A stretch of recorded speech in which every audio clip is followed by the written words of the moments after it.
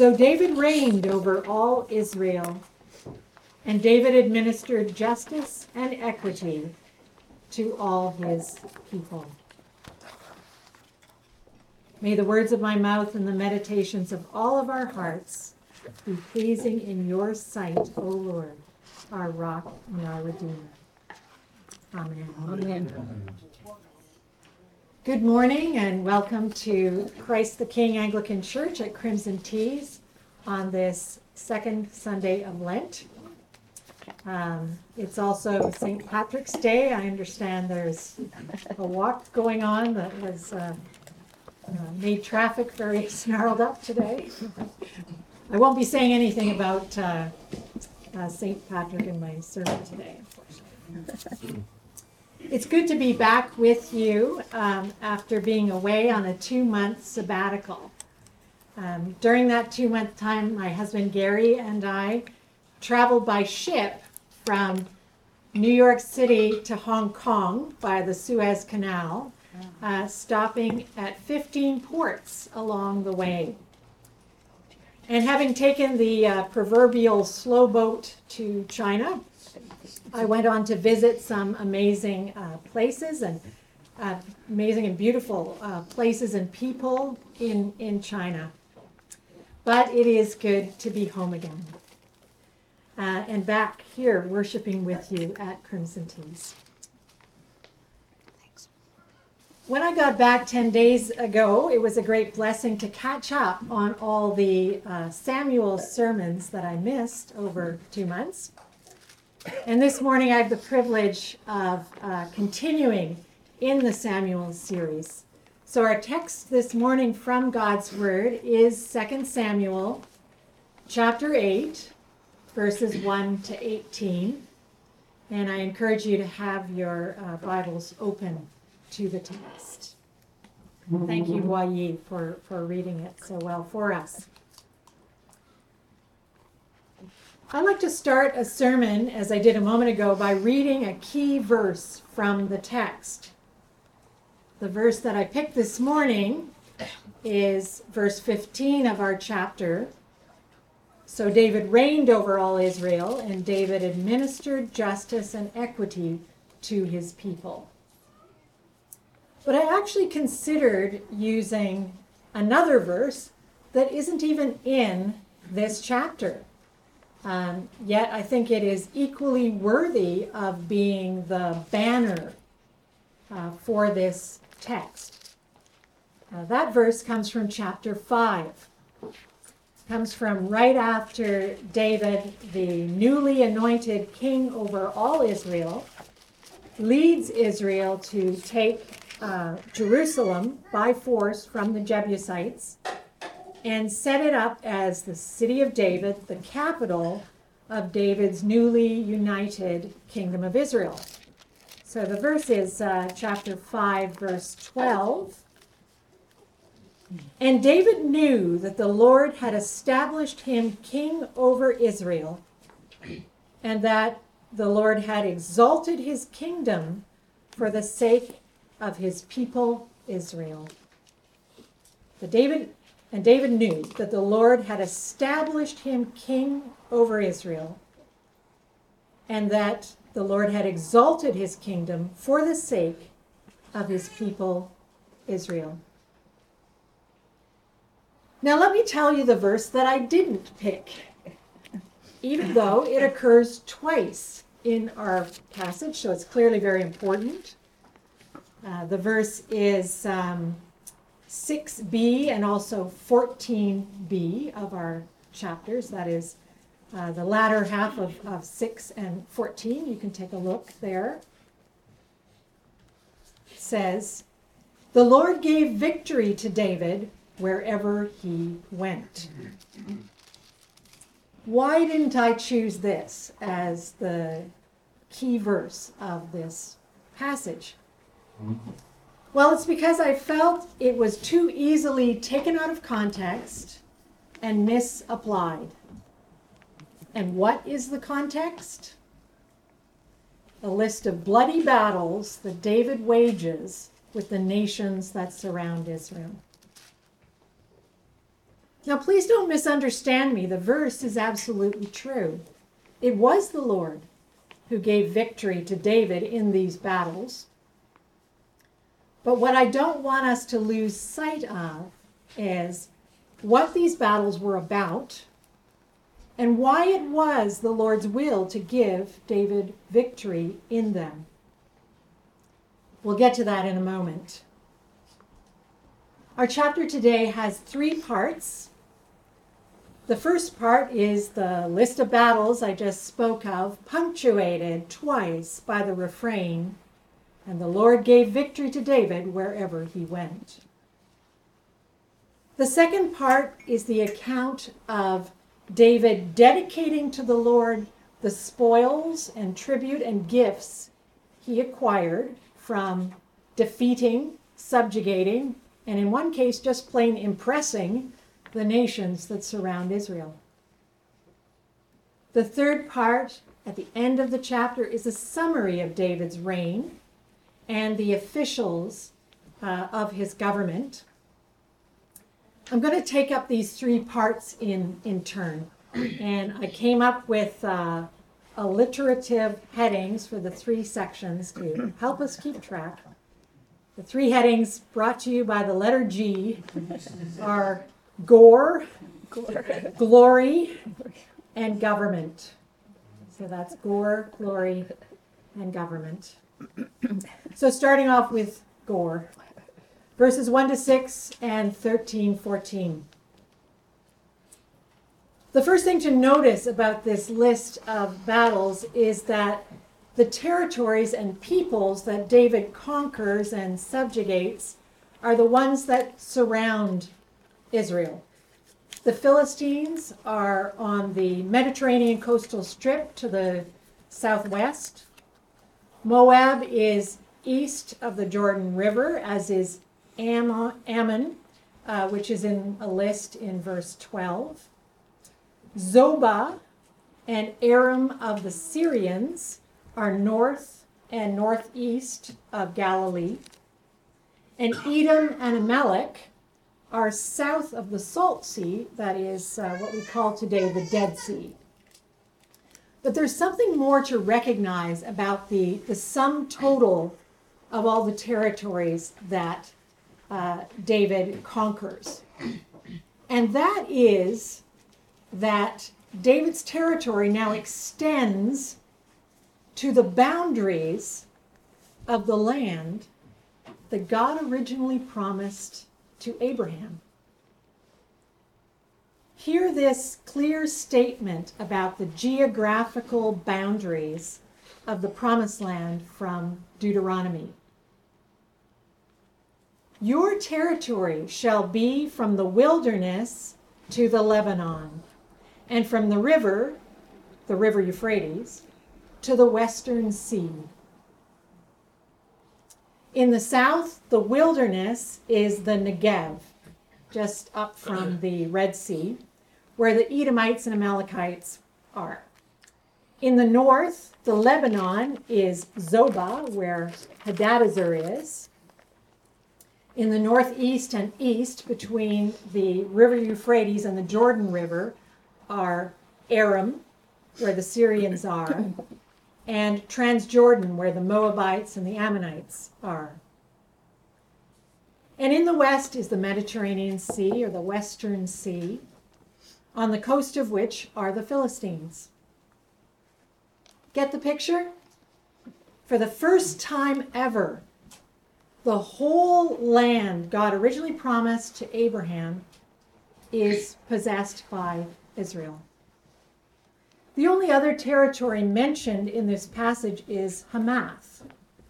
This territory is north of Zobah, and it does not appear to have been conquered by David. Rather, in verses 9 and 10, the king of Hamath, his name is Toi, voluntarily sends his son Joram with a peace offering of silver, gold, and bronze for David in gratitude for David's conquest of Toi's longtime enemy, Hadadezer.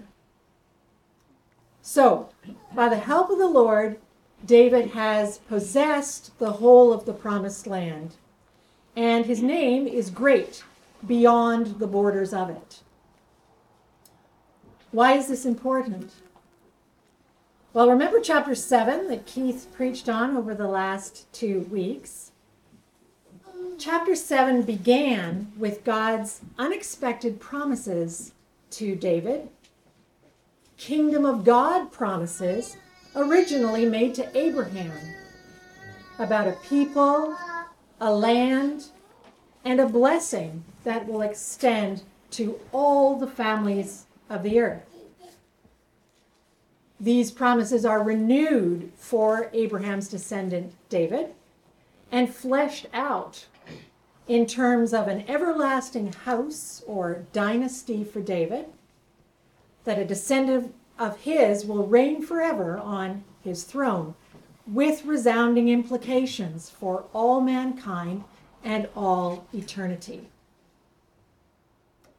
Remember that these kingdom of God promises blew David's mind and elicited his stirring praise and the singular petition that he made to God, that God would do all that he has said.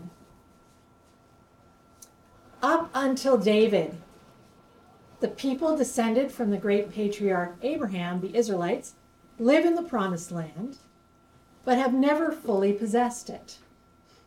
They have lived with constant unrest from hostile neighbors.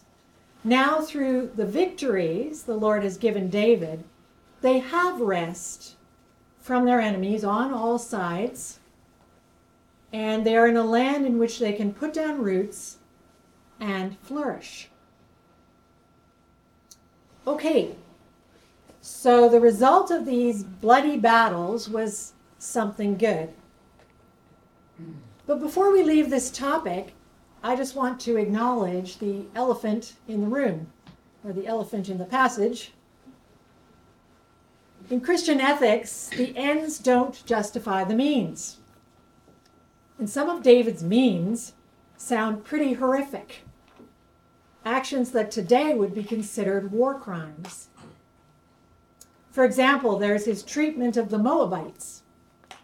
Verse 2 says, "And he defeated Moab, and he measured them with a line, making them lie down on the ground. 2 lines he measured to be put to death, and 1 full line to be spared. And the Moabites became servants to David and brought tribute." At least the 1/3 that were left behind became servants and brought tribute. And then there's the matter of hamstringing a whole lot of horses in verse 4, and of course, the many, many casualties that are listed, the Zobites, the Syrians, and the Edomites, and that he took, whatever that means, and or struck down. In the words of Josiah, where's Josiah? Oh, there, yes. In the words of Josiah at our pastoral meeting this week, when we were reading this passage, these things really offend our sensibilities. So let me address this briefly before we move on. The book of 1 Chronicles is a historical book in the Bible that parallels the books of 1 and 2 Samuel. This book sometimes has details not found in Samuel. In particular, 1 Chronicles has more details on the question of David's war excesses. In 1 Chronicles, David confesses that although he had it in his heart to build a house for the name of the Lord, that is, to build a temple in Jerusalem that would house the Ark of the Covenant, but the Lord forbade him because he was a man of war who had shed much blood. At the earlier service, Keith encouraged me to give you the references for this in case you want to look up what 1 Chronicles has to say on this matter. So you would look up 1 Chronicles 22, verse 8. And also, you don't need to look it up now, but you could look it up later. And also verse 1 Chronicles chapter 28, verse 3. So that was 22, verse 8, and 28, verse 3. So again, the Lord forbade David being the one to build the house for his name because he was a man of war who shed much blood. David goes on to recount that the Lord promised him a son who would be a man of rest. His name would be Solomon. The name Solomon is from shalom, meaning rest or peace. The Lord promised that in the days of Solomon, Israel would have rest, and Solomon would be the one to build the temple. So although chapter 8 in 2 Samuel testifies that the Lord gave victory to David in his battles to fully possess the promised land, 1 Chronicles says that that doesn't mean all of David's war actions during his military career were right in the eyes of the Lord. It seems that alongside the unavoidable bloodshed of fighting the Lord's battles, there had been unnecessary bloodshed. And so David disqualified himself for building the temple. God assigned that job to his son Solomon. But you may know that Solomon, the man of rest, after faithfully building the temple for the name of the Lord, squandered the gracious gift of rest that the Lord had given him on sinful indulgences, including, but not limited to, 1,000 sexual partners. The Bible says his many wives turned away his heart after other gods, and his heart was not wholly true to the Lord his God, as was the heart of David his father. And so in the end, friends, it was not the reign of Solomon, the man of rest, but rather the reign of David, the man of war, with his many flaws and faults that the Bible is not shy to expose, including in the multiple sexual partners department. It is the reign of David that became the gold standard against which the reigns of future kings would be measured. In the Bible, the account of the reign of every king who was a descendant of David begins either like this: King so-and-so did what was right in the eyes of the Lord as David his father had done, or like this: King so-and-so walked in all the sins of another so-and-so, or that all the sins that another so-and-so did before him, and his heart was not wholly true to the Lord his God as the heart of David his father. All right, so we've covered the battles, the gore section of the chapter. On to the glory section of the chapter, verses 7 to 12. In these verses we read that David took all the gold, silver, and bronze that he acquired as spoils of war, gifts, and tributes, and dedicated all of it to the Lord. He did not keep these precious metals to enhance his glory, but committed them to be used for God's glory. This action of David here in chapter 8 anticipates the fulfillment of another promise that was made in chapter 7, because these are the precious metals that David will direct Solomon to use in the building of the temple. So that's the glory section of the chapter. Finally, the government section of the chapter, verses 15 to 18. In this section, Yet another promise from chapter 7 is fulfilled. The people of Israel are blessed because they live under good government. David is a just and righteous king. Verse 15 explicitly states that David administered justice and equity to all the people. And verses 16 to 18 list the officials of his government who helped David govern effectively.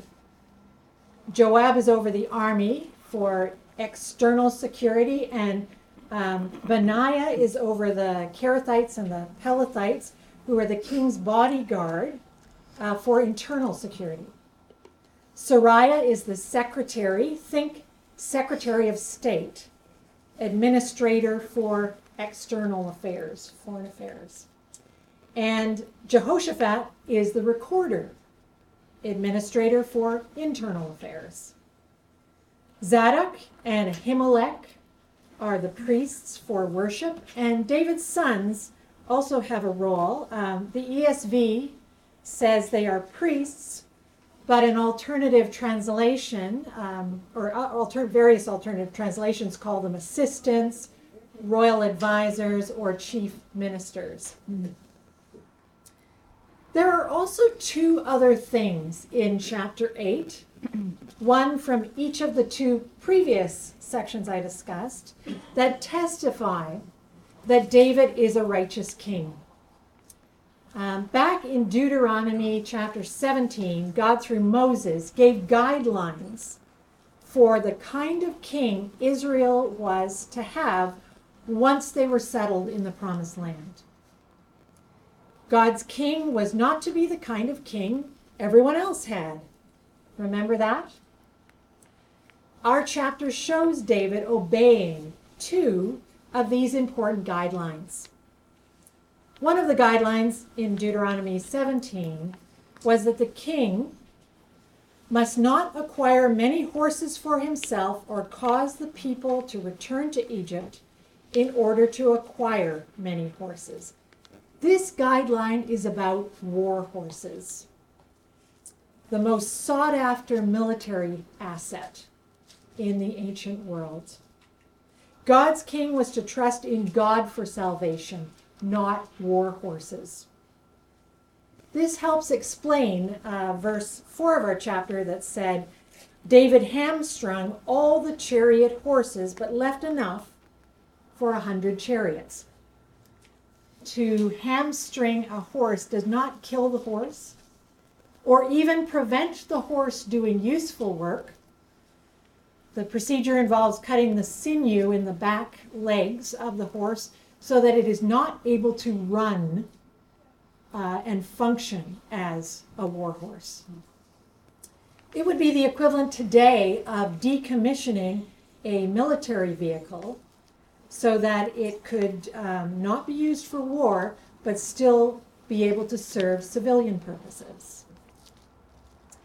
Ironically, while David, the man of war, resisted the temptation to acquire more than a small number of chariots and horses, Solomon, the man of rest, will go on to acquire a very large number of chariots and horses and even build whole chariot cities to house this equipment and house the horsemen that are trained to use chariots and war horses.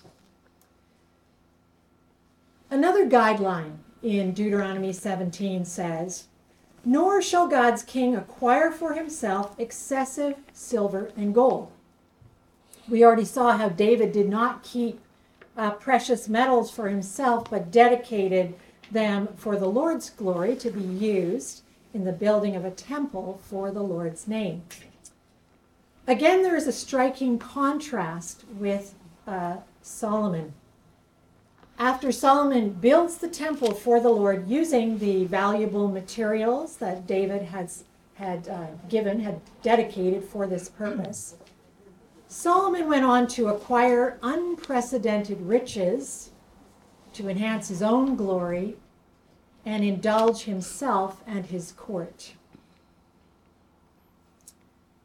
So that was the government section of our chapter, in which another promise of chapter 7 is fulfilled as the people of Israel are blessed to live under the good government of a righteous and just King David.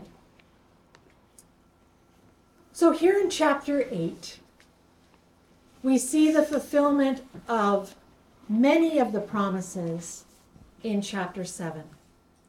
What remains is for David's throne to be established forever and blessing to extend to all the families of the earth. And in chapter 8, I feel that there's high hope that this too will come with a succession of good kings descended from David, beginning with Solomon. But as you already heard in the many references I've made already to Solomon, sadly, this is not to be. After Solomon builds the temple, he indulges in a decadent lifestyle and ends up turning his heart away from the Lord. Following Solomon, David's glorious kingdom unravels over a period of 400 years. At the end, it seems like there is nothing left. The monarchy has failed, the land is overthrown, the people are in exile, Jerusalem is sacked, the temple is burned to the ground. Yet, it is the content of 2 Samuel chapters 7 and 8, the promises and their preliminary fulfillment, God's kingdom prototype, if you will, in the glorious kingdom of Israel under David's reign. It is these things that give future Israelite generations hope. In the midst of flagrant injustice and unrighteousness, this hope is kept alive by Israel's prophets. The God who in David's time fulfilled his promises to David for the sake of his people Israel is faithful.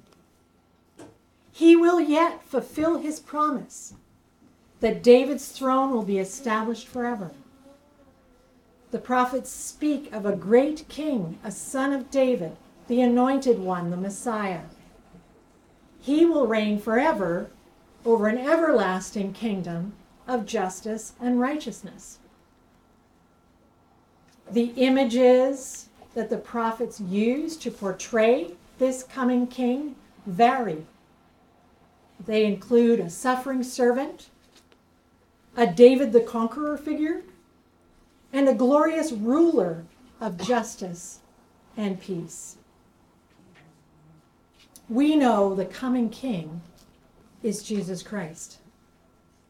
And all these images are right. They're true. For the sake of the people of God, including all of us, King Jesus came the first time as the suffering servant. If he hadn't, we would all perish when he comes as the David the Conqueror figure. Because every one of us, in one way or another, resists the reign of the true king. Just as in our chapter, the surrounding peoples resisted the reign of David and necessitated his conquest of them. So Jesus came the first time and took all of our rebellious and resistant actions upon himself and shed his blood and died in our place. He shed his blood voluntarily to save us having to shed our blood involuntarily when he comes again to finally establish his forever kingdom. In a world where injustice and unrighteousness continues to abound and proliferate, the just and righteous kingdom of God will ultimately come not by the gradual evolution of human beings becoming better and better. It comes at the cost of blood. The only question is, will it be Jesus' blood or ours? Jesus shed his blood to save ours being shed on the final battlefield that will decide everything forever. Think about that today when you come to receive communion. Jesus shed his blood to save ours being shed on the final battlefield that will decide everything forever. Jesus offers us his blood in place of ours. It's an offer to which I will not say, take it or leave it. I will say, take it. Don't leave it.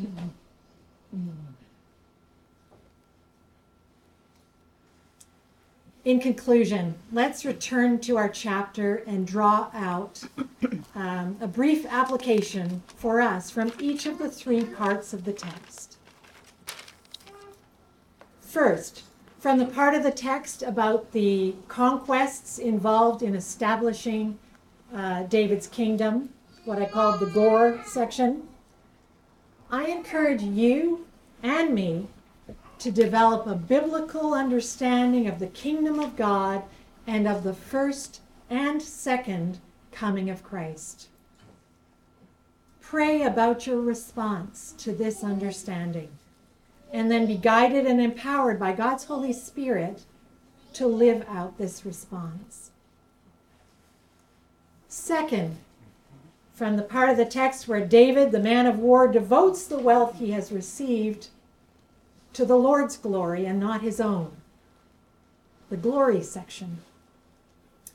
I encourage you and me to consider by contrast as a cautionary tale what Solomon, the man of rest, did and didn't do with the wealth he received. In my recent travels, it really struck me how good we have it here in Canada in this generation. Living in a time of relative peace, prosperity, freedom, and leisure. Pray about how God would have you invest for his glory what you have been given. And then be guided and empowered by God's Holy Spirit to live out this response. Third, from the part of the text that speaks of David's just and righteous reign over the kingdom that God established for the sake of his people, the government section, I encourage you and me to exemplify the kingdom of God in the spheres of influence God has given us. Pray about how you can administer justice and equity to your people, whether your people are subordinates, peers, or superiors, and then be guided and empowered by God's Holy Spirit to live out this response. And finally, friends, when you and I fall short in living out the response to God's word that God is calling us to, let us repent and believe that our King has given his blood to save ours.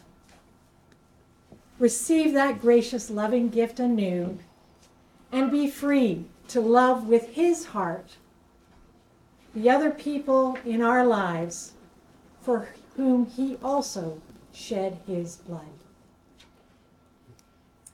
In the name of the Father, and the Son, and the Holy Spirit. Amen. Amen.